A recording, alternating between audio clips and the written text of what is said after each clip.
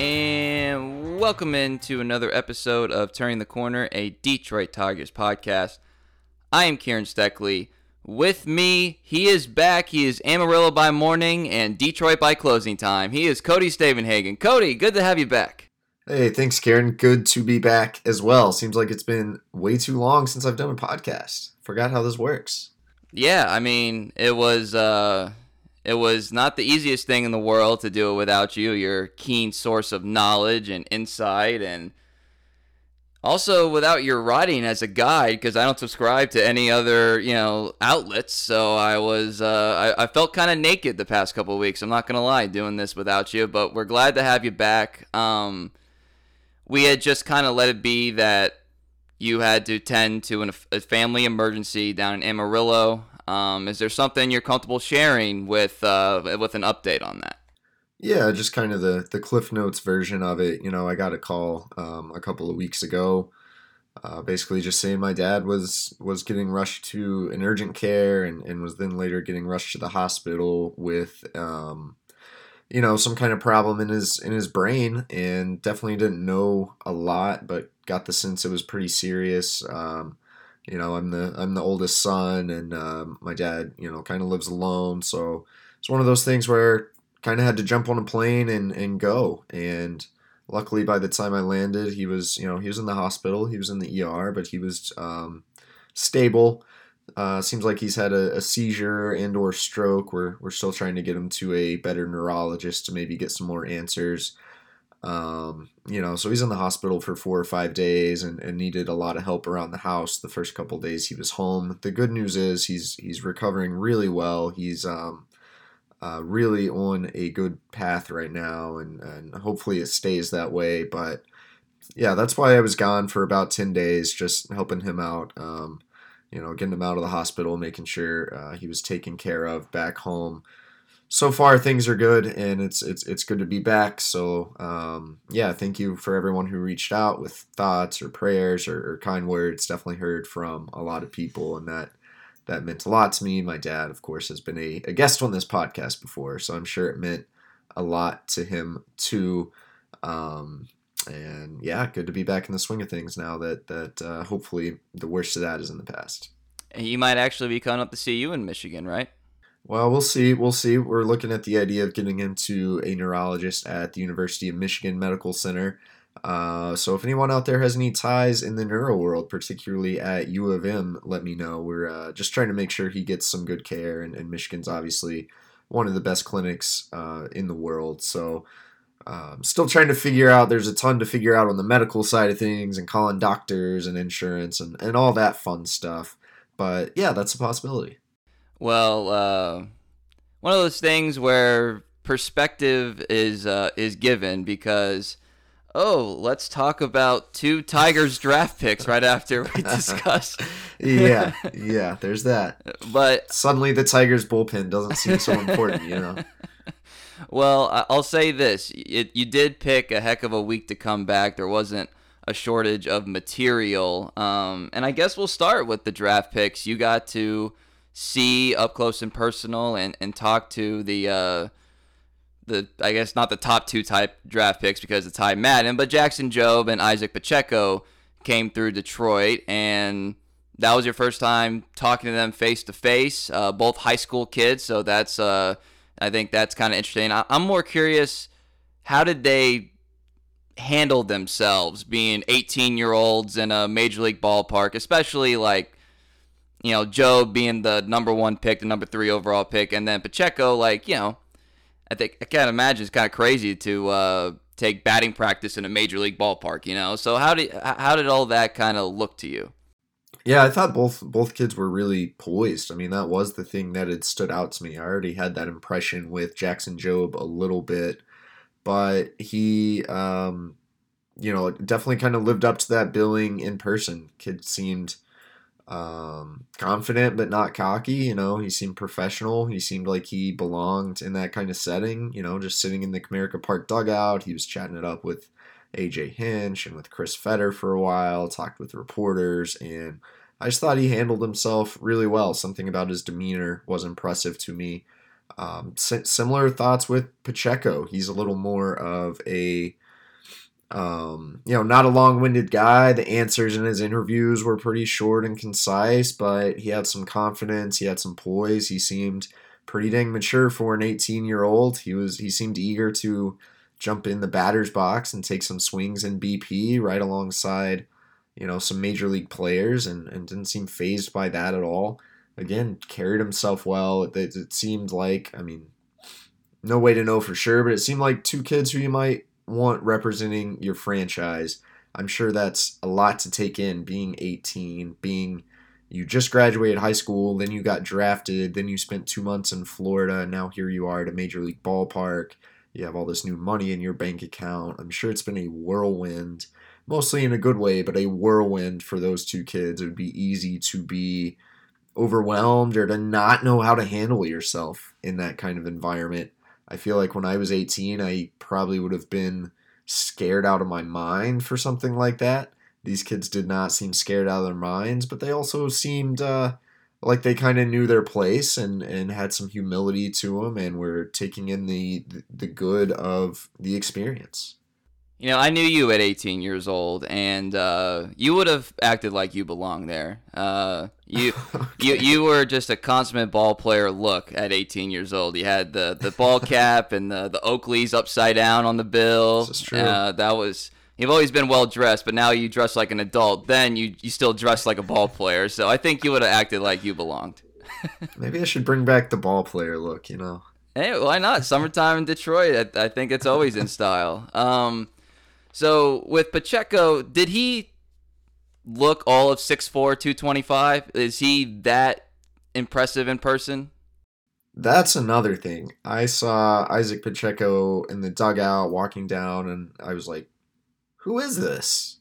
I was like, is that like, no, that's not Derek Holland. Was there someone else coming back from the IL that has been gone so long that I like forgot they were on the roster because he looked like a man. He did not look 18 years old.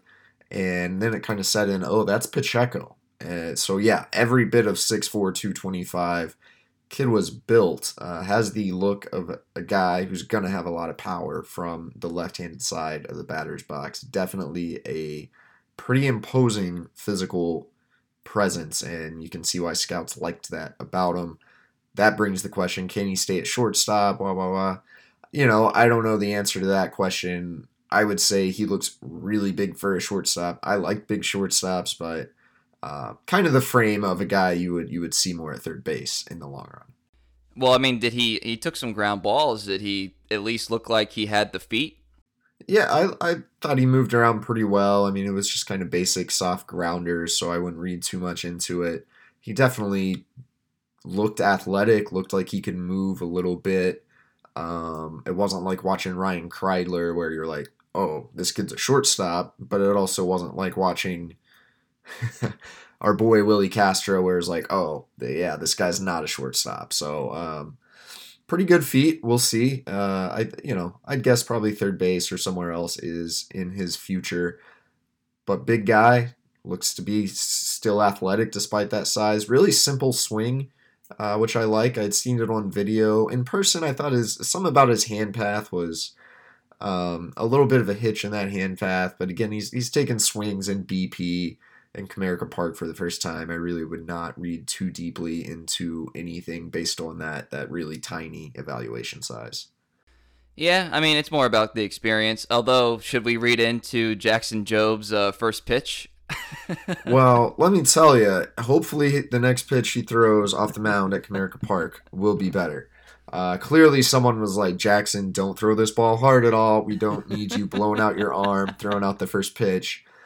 But I was like, if you get drafted number 3 overall, I kind of think you should throw a strike. He lobbed it up there like 45 miles an hour, which is fine, whatever. But it was really high. It was really high. It was better than Cade Cunningham's first pitch, but not by much. Not- So I assume the next time he throws off that mound, it will be much better. But yeah, he left that one way high. so the young pitching prospects, and now no longer in prospect status for the Tigers, Mai Skubal and Manning. Scooble and Mize kind of have similar demeanors, but it does kind of branch at a certain point. And then, of course, Manning is, as we've talked about, sort of more of the jokester or whatever word you want to use. Where in the spectrum of personalities, based on limited interaction, do you think Job fits? Yeah, you have to see these guys in a competitive setting before you can fully know. I mean, Mize and Scooble, you sense their seriousness right off the bat. Manning, I think we've learned a lot more about him seeing him in a competitive setting. You know, he can kind of joke around in spring training, but then he's a bulldog when he gets on the mound and is more prone to displaying his emotions on the mound or throwing his glove in the dugout or whatever, which again, guy's a competitor. I don't necessarily fault anyone for that, but Matt Manning can wear his emotions on his sleeve more than you might think just, based on the first time I ever talked to him.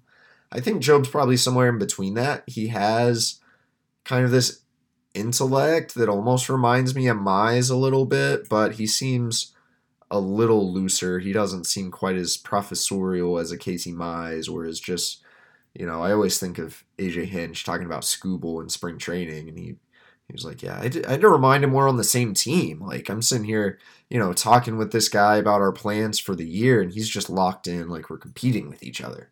I didn't think Joe brought quite that demeanor, but seems like he's probably a pretty even-keeled kid. Again, the son of a pro golfer, which I think says something.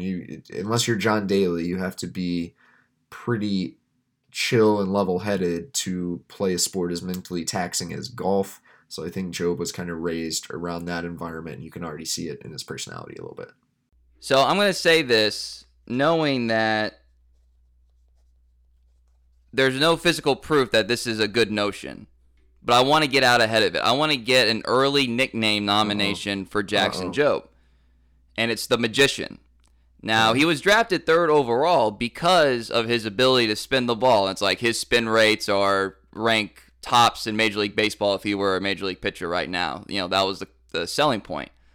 So he can do some magical things with the ball in theory. And then also it's an Arrested Development reference. Job Gob Bluth, if you're a fan of the show, was a magician as well. So I just wanted to put that out there. I wanted to get ahead of it. I didn't want anyone to take it away from me. I know it's way too early, but it was in my head basically since they drafted him. And I didn't want someone to claim something that I thought of first. So I just wanted to put it out there for the digital sphere to know that I called it first. Nickname, Jackson Jobe, the Magician. Real quick, for anyone who wants to know the difference between the good, kind folks of West Texas and the city folk down in the Metroplex. When I think of Job, I think of the Old Testament. When Kieran thinks of Job, he thinks of Arrested Development. Well, he is from the Bible Belt, so maybe it works. There we go. I two interesting points from your story, which if you're an Athletic subscriber, Cody details all this stuff heavily. Two things. One with Job that really stood out to me was AJ telling him, your stuff is good enough to be here now. And if you're 18 years old and all of a sudden he's not going to be the face of the franchise, but if you're a number 3 overall pick, you're at least one of the guys that they're looking to be a face of the franchise eventually, if all things work out. And then to have, like, your future boss tell you, like, in theory, you're good enough to do what you do now at this level, when we all know it's going to be a bit just because that's how these things work. That had to be a huge confidence boost. So did AJ talk to you guys a little bit about Job or what he liked? Did he share anything else specifically? Yeah, just a little bit. I mean, he talked about them both being from the Oklahoma City area and, some of the ties they have in common there. I think they visited about Oklahoma for a little bit. So shout out Oklahoma. It's becoming a prerequisite. If you're going to be associated with the Tigers, you have to have some kind of tie to Oklahoma. Cover the team or be drafted high or be the manager. You gotta have some Oklahoma connections. Anyway, yeah, so he talked about that. He talked about the stuff and visiting with Chris Fetter a little bit. But I think it was for AJ too, just a kind of get to know you thing. I wouldn't be surprised if it was pretty intentional the way Hinch said, yeah, your stuff can play at this level right now.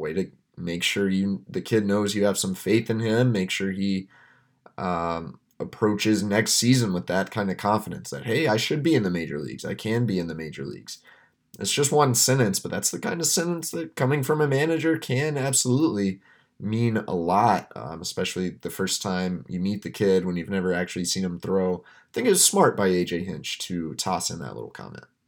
I also thought it was really interesting that AJ claims to have probably a not better scouting report, but maybe a little bit more insight, institutional knowledge about Pacheco.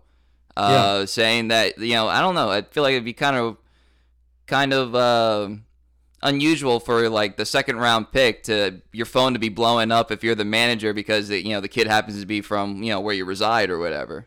Yeah, so AJ still lives in the Houston area, which is, Pacheco's also kind of down in that neck of the woods. Doesn't surprise me. I don't know why.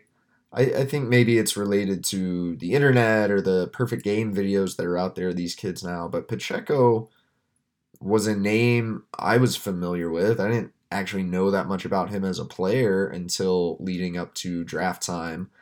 But I had heard the name for some reason. I can't even tell you why, but I had. And I think that shows he was one of the top two or three, probably two up behind Brady House, prep bats in this draft class. So, if you're in Houston and you're tied into the baseball scene, it doesn't surprise me at all that Pacheco was on AJ Hinch's radar. Hinch used the word famous. He said Pacheco's pretty famous down where I'm from. And, I think that's true with some of these prep athletes. And I think Pacheco had been kind of on this draft prospect radar for a few years now.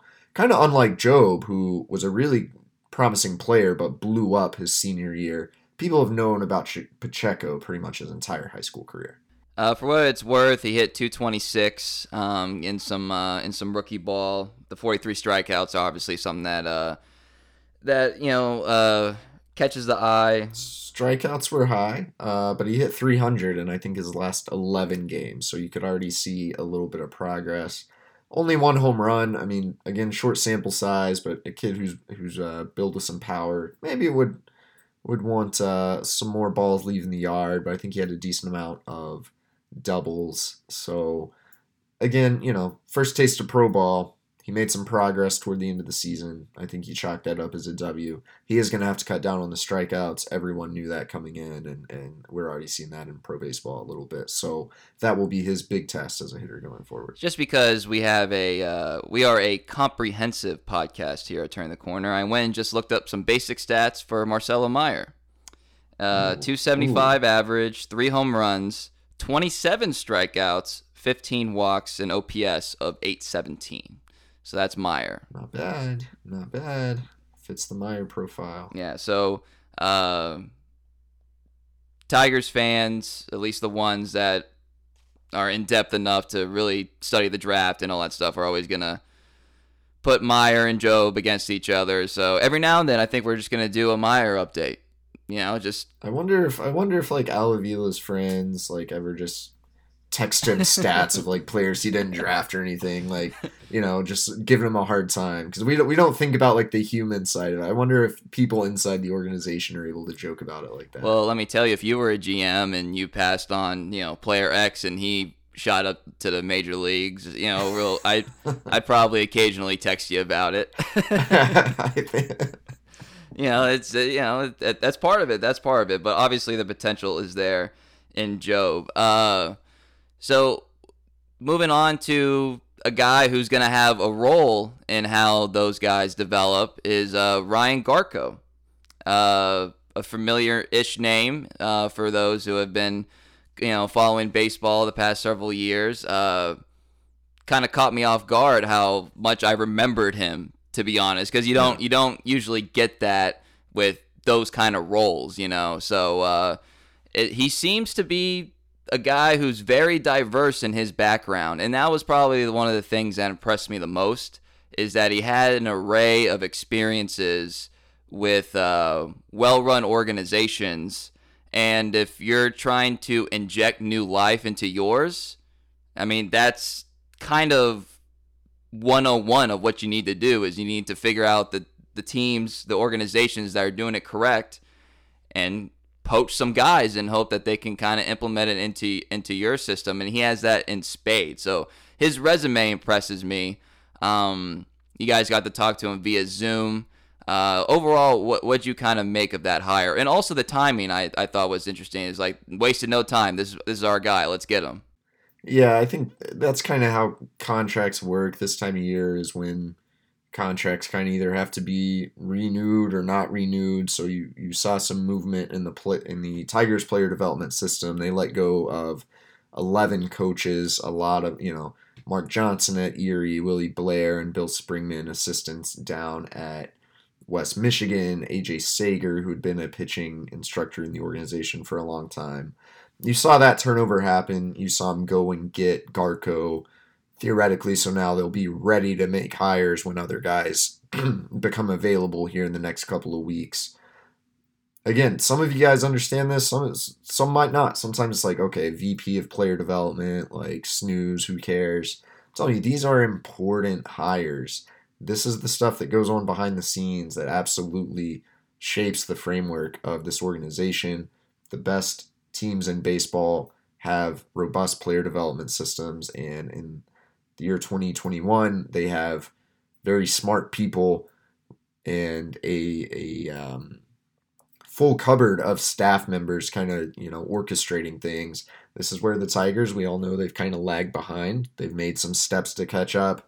Hiring Garco, it seems like it's kind of giving him the keys and saying, okay, you can now be the architect of building a modern player development system. They've alluded to some more changes and hires on the way. We'll see exactly what that looks like, but it wouldn't shock me if you see some job titles where you're kind of like, what? As I mentioned in my story, the Cubs have a director of pitch design, and the Dodgers have like the director of the strong mind program, and stuff that might seem crazy but speaks to the level of detail and knowledge that teams are shaping their infrastructure with.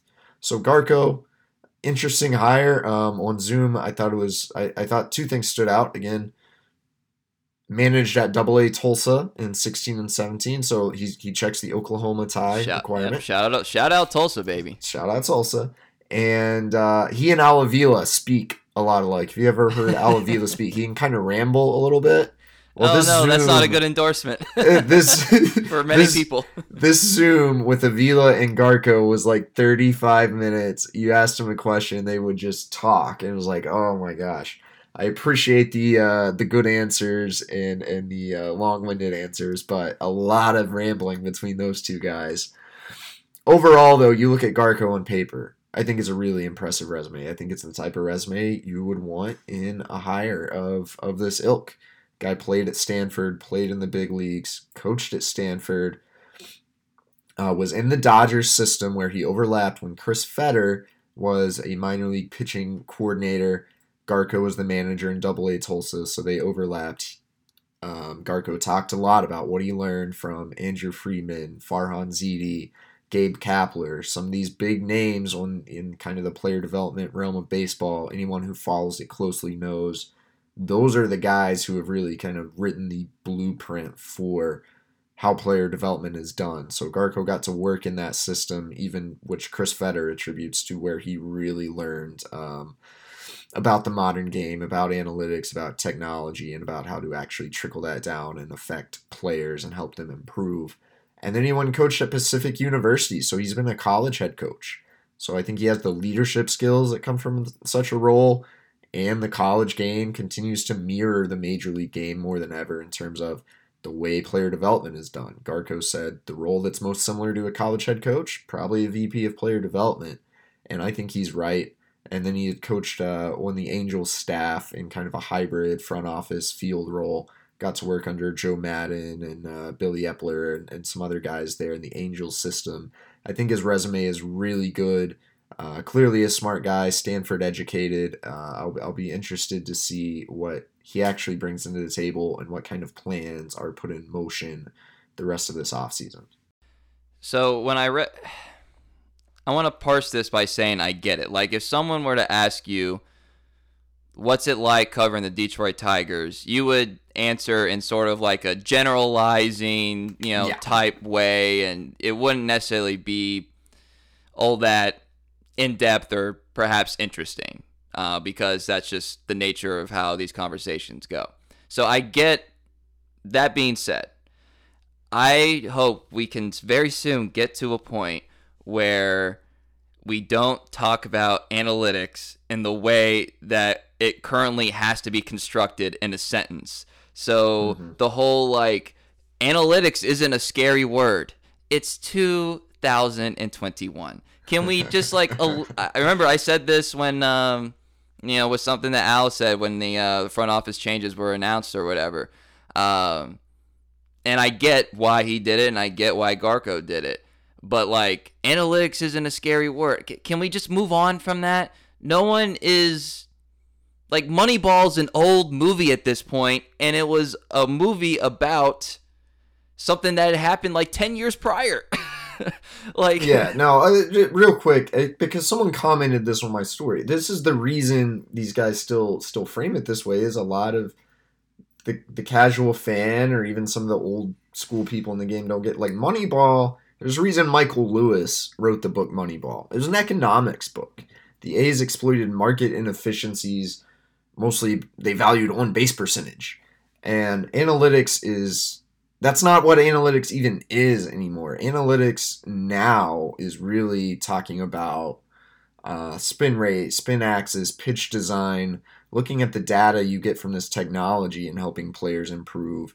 Yeah, front offices run, algorithms and create all these systems to identify acquisitions that can help them out. But like when Ryan Garco's talking about analytics, he's not talking so much about on base percentage. He's talking about using blast motion sensors to measure guys' bat speed, or putting guys on biomechanic plates to see, how their weight shifts in their swing, and really trying to build athletes from the ground up using this technology and data. So in a way, like, I don't even know if analytics is the right word to discuss. It's become this overarching thing. And it's hard to summarize on a podcast. If you want to really understand what we're talking about here, what Ryan Garco was talking about, I would go read the book, The MVP Machine, also Future Value, two books that really take you inside what's going on in baseball these days and kind of what people actually mean when we use this big word analytics. It's kind of like in journalism 5-10 years ago, people would talk about digital. Yeah. It's like, what does that even mean? That's what analytics has yeah, just by the way, for anyone who still may be scared by the word analytics, analytics is basically everything, every piece of information that gets given to you is analytics. If you're watching a football game and you see, Michigan State -4, it's not an arbitrary number. An analytic machine came up with that spread. So literally everything is analytics. So we can get past that. But I did think this quote was interesting, and from Garco, when he said that 98% of the time, like what the analytics is telling you, is also essentially the same thing that the eyes are telling you. I have never heard someone go that strong on this eyeball test versus like analytics thing. I've never heard anybody go that strong. Clearly, Ryan Garco has never watched Harold Castro play baseball.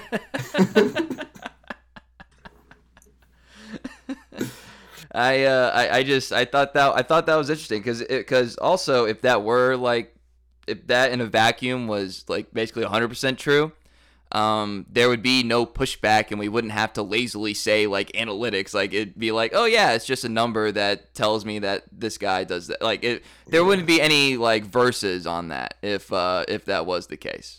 Yeah, I think 98% is a little bit of an exaggeration. I think there are too many players still on this Tigers roster. Victor Reyes, Harold Castro, even Willie Castro a little bit, who run counter to that. I'd say like 75% of the time. But there are still guys out there that you look and you're like, oh, this guy's a good ball player. And then the analytics say, oh, he's a terrible fielder. Or the analytic, like Harold Castro. Again, guy can hit the ball. Analytics tell you he's not actually valuable to your team. Well, he's been pretty valuable to the Tigers this year, even though you can't quantify it. I'm a guy who loves analytics, and I don't know that Harold Castro should be like a long-term piece, but I can no longer deny that Harold Castro has been a valuable member of this team largely because AJ Hinch has used him in a way that allows him to kind of highlight his strengths, and he's not in the lineup every day. You don't need him to slug or to walk or whatever. Not to get off on a Harold Castro tangent, but I don't know about 98% of the time. Yeah, and by the way, and I actually did not want to spend all that much time on this, but like the whole like every rule that as a baseball fan, people like our generation older than us, every like kind of rule of thumb came because of a statistic, like the lefty versus lefty, thing and all that stuff. Like that's you put the best power hitter 3 and 4, like that. That was like essentially early versions, primitive versions of analytics. It wasn't like an accident that Babe Ruth batted third. Like they didn't just say, "Oh, why don't we bat him 7th?" Like there's a reason for this. So like I don't know. It's just Babe Ruth would probably bat 2nd today, maybe 4th, depending on the line. You and I are big proponents of making the number 2 guy your best overall hitter, and I'd like to see that happen more often. But maybe with a more complete lineup, maybe with a guy whose initials are C and C, you could do that. Maybe. Maybe so. Maybe. One last little point about the organization, and you touched on it with like the Dodgers and the Cubs and all these like jobs that just kind of seem like made up. I don't know if people really appreciate how much like it takes a village to have just a good baseball team, and it probably takes a metroplex to build a consistent winner. Like there's a lot that goes into it, and that's not to excuse like the slow roller process of this rebuild, but it is not something for long-term sustainability. It's not necessarily something that happens overnight, and there's a lot of avenues you got to reach into in order to get the desired result. And if you were behind the 8 ball already, where was Al supposed to turn for support on how to do that when he took over? These are just realities. There's a lot that goes into it, and so just generally speaking, I don't know if people appreciate just how many cooks are in the kitchen in order to have a consistently successful baseball team. I think it's an interesting balance. Like, how do you have the right personnel around without having too many cooks in the kitchen? I kind of look at the Cubs directory. I'm like, is this too many voices? Because I think that probably can be a thing. You can probably try to overdo it. Has the Cubs player development system actually been good the last, 2, 3, 4 years? Well, no, not really. That's why they're having to restructure all of this. But yeah, a lot of it's a process. Al Avila keeps mentioning Jay Sartori, the new assistant GM, director of analytics, gave like this presentation where he kind of lays out the next wave of what things are going to look like in the organization. And I wish I knew what was in this presentation because Jay Sartori used to work at Apple. My understanding is Apple knew what the current iPhone was going to look like 10 years ago, if not longer. They're thinking way ahead, and you kind of have to roll things out in phases. And for Apple, some of that's just to get us to buy more stuff. But for a baseball team, it's like, okay, you can't just snap your fingers and, okay, we hired 50 new people and we implemented all these new programs. There's a budget you have to follow. You have to kind of slowly introduce things. Yeah, it sucks that the Tigers weren't won this 10 years ago, but they are on it now, and it is kind of a gradual transformation that now does seem to be getting some real momentum and really seeming to have more and more of the right people in place to execute whatever these grand plans may be. And for whatever it's worth, because obviously as a sports junkie, I read all the time about bad owners, guys that just worried about the money and didn't care about really investing in the product on the field. And every organization is riddled with examples of that. But you're not going to be able to say if this rebuild fails.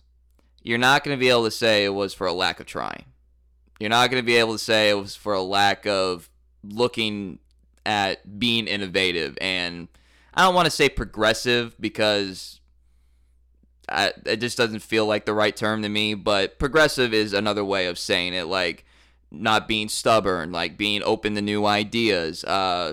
It's not going to be for a lack of trying on that front. And in the moment, as we're still waiting to see if it will play out, I mean, at least you can hang your hang your head high, a lot of H's, on that front. Like, at least the team is putting through effort, and the resources are there for them to do these things. Like I said, it's a lot of people, it's a lot of titles, it's, the salary structure of the organization goes up whenever you got to do this stuff. Speaking of, you did hear from Al and Chris, kind of, I guess, on Friday, and I only say that is because there weren't a whole lot of beat writers that tweeted out Chris' statements. I guess he was pretty pursed with his words, but was there anything worth noting from this? Because we've actually heard from them more this year than I guess typically.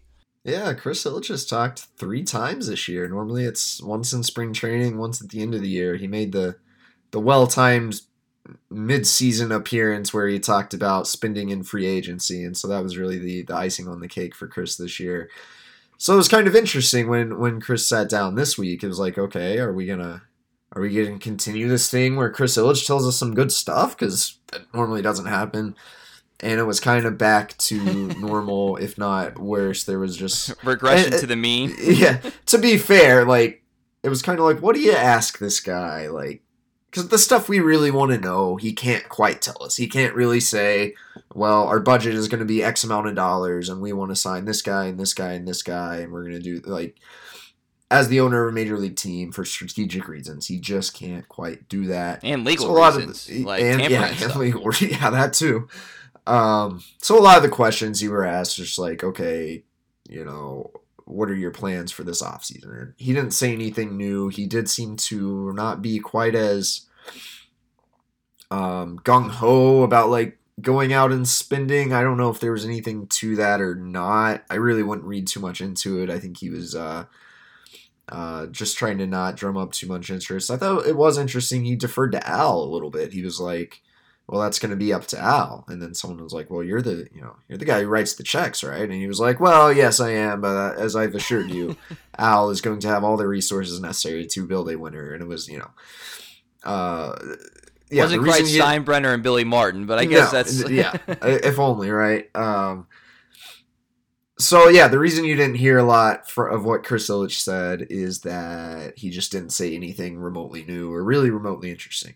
One tidbit I will give to you podcast listeners. I asked Chris Ilitch if there were any major changes or upgrades coming to Comerica Park. I asked him this just to see if he would tip his hand, because several little birdies have told me to expect some news, some changes with Comerica Park coming this offseason. I don't necessarily know how big, or I have an idea what we might be talking about. So if you hear an announcement this offseason, just know you heard it here first. Chris, of course, did not really tip his hand at all, other than he did acknowledge that, the team has some ideas in the work. He kind of hinted that, yeah, they're talking about some stuff. So I would expect some upgrades or some changes this offseason to Comerica Park. As far as Al, I don't know that there was a ton new from Al either, other than he talked about, Matthew Boyd, the catching situation, the pitching situation a little bit. I think he'll go more in depth once the season is actually over. So the Tigers aren't going to build a green monster in left field. Hey, nothing's off the table anymore, baby. This is an open-minded, progressive organization, I don't think they'll build a green monster, no. Could you move those walls in a little bit? Maybe. Make some people happy. A shout out to the innovator of that, Juan Gonzalez. Yeah. Juan Gonzalez might just be coming back in style. We will see. Well, speaking of Boyd, one of the not weird's not the right word, but it was like a good news, but also kind of news this week, where he's gonna be in my neck of the woods, having surgery, not Tommy John, so that's the good news, but literally everything else up in the air, it seems, with him, the contract situation, which we should probably remind people what those stipulations are. And then just like how can you build your pitching rotation in the offseason around a guy that, quote, or the phrase that was put out there was, expect him to pitch at some point next season. That's very vague and on purpose because you just never know. But I mean, that's a real challenge. It's murky. Good news, you don't have to have Tommy John, especially he's such a great guy, but not necessarily ringing the bells of good news either. I think a common theme of this podcast is everything people tell the media is just very vague, which I don't like. I would like to be able to give you guys more concrete answers. It's kind of hard when Chris Ilitch and Al Avila and Matthew Boyd just get a lot of vague information because people don't want to make promises. And yeah, with Matthew, you don't know how quick he's going to be back because everyone can recover and return from injuries differently. He's having surgery on his left flexor tendon. Average recovery is thought to be about 9 months. So then, okay, let's say he's healthy in 9 months. How long of a rehab assignment does he need? How long until he's actually ready to pitch in major league games? That timeline can vary. Again, we've alluded to it, but it makes an already complicated discussion even more complicated because Boyd's entering his final year of arbitration. He makes $6.5 million. Generally, guys get small bumps in arbitration, so he could make 6.8 in excess of $7 million. Are the Tigers going to tender him that contract? We've talked about it. Tough decision. I like Matthew Boyd as a pitcher more than a lot of people. I think he has really good stuff. We all know he's a class act. He's a great guy to have around in the clubhouse. But when you're trying to build a winner, when you're trying to build a playoff contender, when you are operating under a budget and you have a lot of needs, are you going to pay $7 million for a guy who isn't going to be ready to pitch on opening day? It'd be pretty cold to non-tender Matthew Boyd because he got hurt. But sometimes pro sports is a very cold business. I don't know the answer to that. Al said there could be a deal to be done, but he didn't want to make a 100% commitment. I thought it was kind of interesting that he even said there could be a deal to be done. That kind of gave me the sense that, okay, the Tigers do want to bring Boyd back. I don't know if that's true or not. Matthew basically said, I'm going to plan on being a Tiger until something changes, which is the mindset you have to have if you're Matthew Boyd. Talking to Matthew this week, he again continued to project very Matthew Boyd-esque positivity and self-belief. I've never seen a pitcher scheduled for major surgery seem so happy. I think he was relieved that wasn't Tommy John, and he's like, yeah, we're going to fix my arm. I'm going to be back. I'm going to be better than ever. Everything's going to be great, which is very Matthew Boyd. Maybe only Matthew Boyd would react to news like that. Well, I'll tell you what, he, for a million reasons, is a guy that you want to see be successful. You want to see him do well. You want him as part of your organization. I know he's married, but it's like, the kind of guy you want your daughter to marry, and then I look at 1.94 ERA for the first 7 starts, and it's like, there's just so many reasons why I would like to see him return. But the reality of the situation is a lot darker than that, unfortunately, which you just laid out. I had said on one of my solo spots that, I just generally speaking wanted him back. I don't get hung up too much. I know every team has like a salary budget and all that stuff, but I don't get hung up too much on some of these not lower salaries, but you know what I mean, non Miguel Cabrera contracts per se when there's no salary cap. So I think if it was football or basketball, those kind of stipulations I'd probably have a harder stance on. But Tigers aren't touching luxury tax, and to me, he's worth keeping around, even if it might be murky, or at least kind of give him his shot post injury, if that makes sense. But it's hard either way. Yeah, I wish if his salary were hanging around 3 or 4 million, I think it'd be an easy, let's see how he recovers. And then you can bring the argument, well, what's 3 extra million really going to hurt you in the long run when you're a $1 billion enterprise or whatever? There's that argument to be made. There's also the argument, well, you need a shortstop, You need at least one starting pitcher, probably two starting pitchers. You probably need a catcher. You want a piece or two in the bullpen.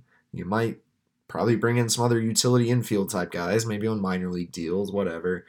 But you have a lot of needs if you're the Tigers. I still think they should get a right-handed outfield bat. I don't even know that that's the top of their priority list. And so then when you start crunching the numbers, it's like, all right, right now, pre-free agency, Matthew Boyd is the second highest paid player on the Detroit Tigers. Matthew Boyd has had an ERA above 5.3 since June of 2019. Matthew Boyd is not going to be ready to pitch opening day. So are we going to continue to pay this guy, or are we going to go get two established starting pitchers who are going to be healthy and who perhaps could be even better than Matthew Boyd? Tough decision. And then again, Matthew Boyd throws a changeup now that he didn't even have in 2019. That has made him very good, at the start of this year. Also, is you talk about numbers and what do they align with what you see. The guy was striking out 11 hitters per 9 innings in 19. Well, this year he's striking out 7 hitters per 9 innings. Big difference there. Big difference there. He doesn't get quite the swing and miss with the slider anymore. So I think some of it comes down to how much do you really believe is in there? How much do Al Avila and probably more importantly AJ Hinch and Chris Fetter think they can get out of Matthew Boyd? That probably ends up becoming the determining factor. All right. I think we can go do our AJ Hinch suggestion boxes. I have one that we haven't discussed yet, and I'm curious, and I'm giving you reins here to just tell me that's stupid. Like, no. I like it. I like it already. It's not like wholly thought out. It was just kind of an idea that popped in my head, and I thought, you know what? Why don't we just kind of hash it out? See if it's dumb. If it's dumb, tell me it's dumb. I can take it. I'm a big boy. Should there be some experimentation of Robbie Grossman at first base? Because, as you said, they could sign an outfielder next year. Obviously, you have Baddoo, Hill in the mix as well. And you would have to, at this point, expect Riley Green to come up, break with the team next year. Or if not, really close. Torkelson is another guy that will be in that consideration, but he'll also be a rookie, and you're not going to want to, as AJ Hinch would say, pen him in for 162 games. And Miguel Cabrera, you would have to anticipate, will probably play first base less because he's a year older. And you really want to have Jonathan Scope play second base. So I was thinking, who else on the team maybe could get a shot at first base that you would still want in the lineup, and in theory would be able to perform well. I thought, well, maybe Robbie Grossman. What's he like? He's going to turn 33 this year, I believe. Yeah.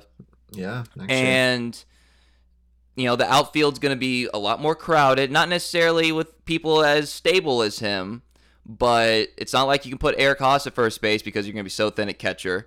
And I thought maybe Robbie is left-handed. That's something.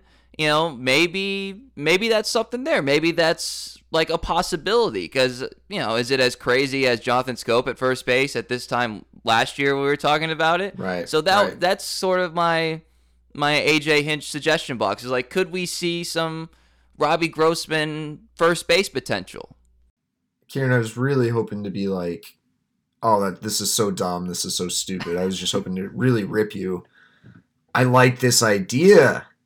Okay, I think the number one pushback on it would be like, well, Robbie Grossman's a pretty good outfielder. He's an adequate outfielder. Yes. Tigers have had trouble with outfield defense the past couple years. Why would you move a good outfielder to first? I don't think you can make that argument when we have gone an entire season with a Gold Glove finalist second baseman playing first base. Again, baffles me that the Tigers have had Scope at first as much as they have, and it's worked out, and they're going to win close to 80 games, and it's worked out. But if you can play Scope at first base, like you pointed out, you can definitely play Grossman at first base. Maybe that opens more of an alley to add a right-handed bat to your outfield. or opens more room for the Derek Hill, Daz Cameron, Victor Reyes to be more in the mix a little bit next year. Um, I like the idea because I think you face. I like the idea of Grossman still plays in the corner outfield and he plays first on occasion. Or maybe you look at Haas doing that next year too. You face a tricky situation. My sense is the Tigers, subject to change, but the Tigers probably see Torkelson coming up in June, maybe late May. It doesn't have anything to do with service time. We're going to have a new CBA, but I think they want him to get some more AAA at bats, really make sure everything is ready. His plate approach is really refined next year. So then you face the question, how do we bridge this gap at first base for the first month or two of the season? Do you bring in a Renato Nunez on a minor league deal? Do you continue to have Scope play there? If so, who plays second? What if you did kind of a hybrid of Miggy and Grossman and maybe even Haas, and that just bridges you until Torkelson is ready to play first base, and then Grossman can still play first on occasion if you need him to, if you need to give a guy a breath to DH. I like it. I think Grossman I can't think of a reason why he couldn't play first base.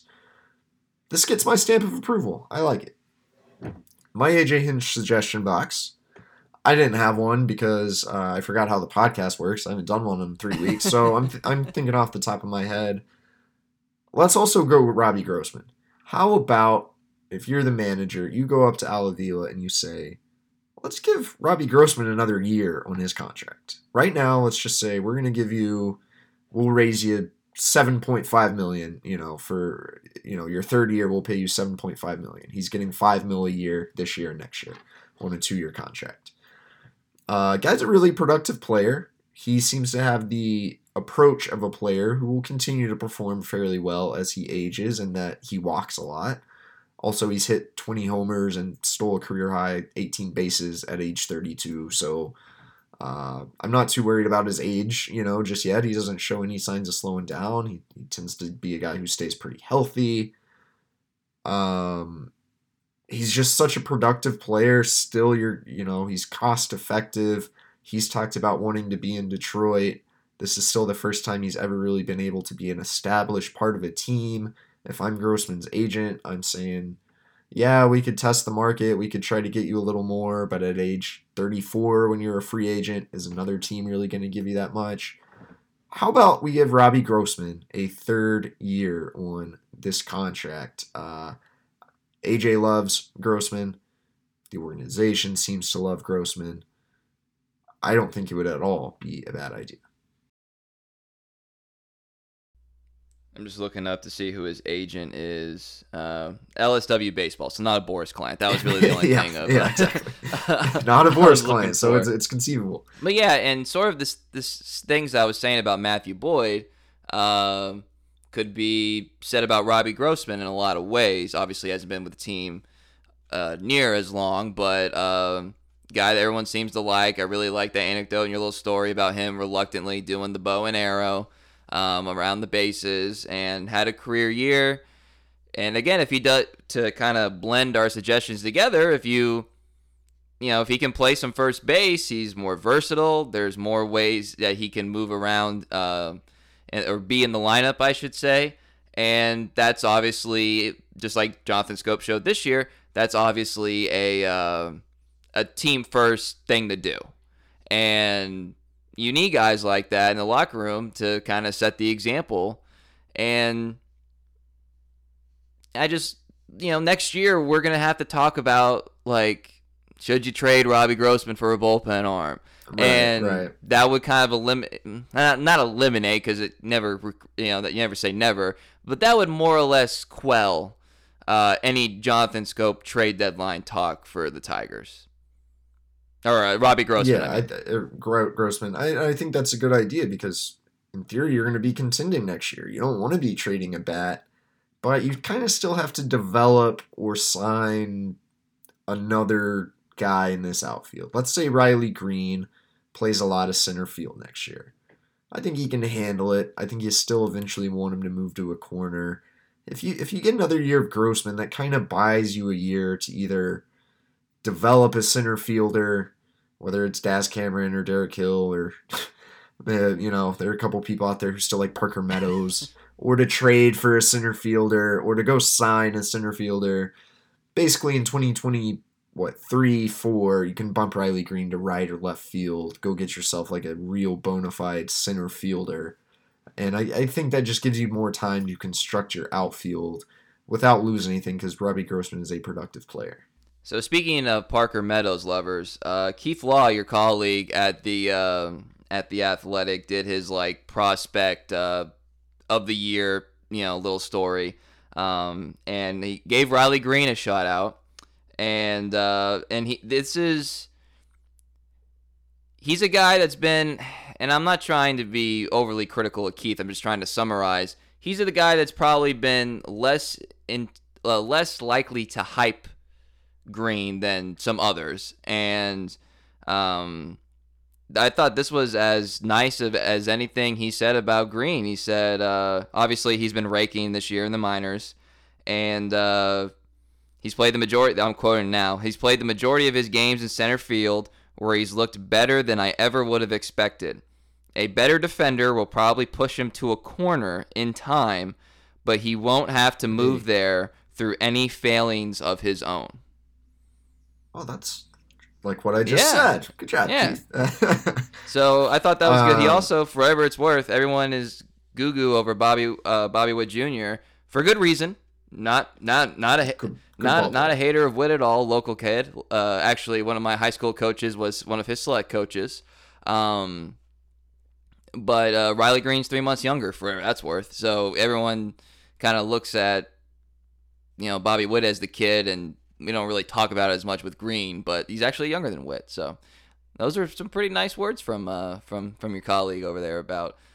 Yeah, I think if you want to know, if you don't believe Riley Green is for real, look no further than the fact even Keith Law likes him. Keith Law does not tend to like Tigers prospects, but Keith Law is hyping up Riley Green, so I think that tells you he's for real. I think that's another seal of approval that kind of tells you why the Tigers like the idea of Riley Green being on their opening day roster. Yeah, and I have no issues with him in center field as of now. Like I said, I don't think he's an elite center fielder. I think he's better suited for a corner, but he can hold it down. Yeah, you can get away with it, but also, me. Love me some Derek Hill. So, Derek Hill in center and Riley in the corner. And Derek Hill needs to play in like a hazmat suit or like a bubble or something for, man. Some people just, they only know one speed, man. I mean, that's you take the good with the bad. I mean, it's a little bit healthier of a year than I guess he's had in past years. So at least there's that for him. 3 IL stints and still his healthiest year of his pro career. Nothing that ended his season in a major way. So you got to take the victories where they are, man. You got to take the dubs where you can get them. And this time he didn't even get hurt because you jinxed him. So no, I wasn't even watching the game. I was at home like worrying about my dad. I had nothing to do with this one. Blameless. You got anything coming up this week?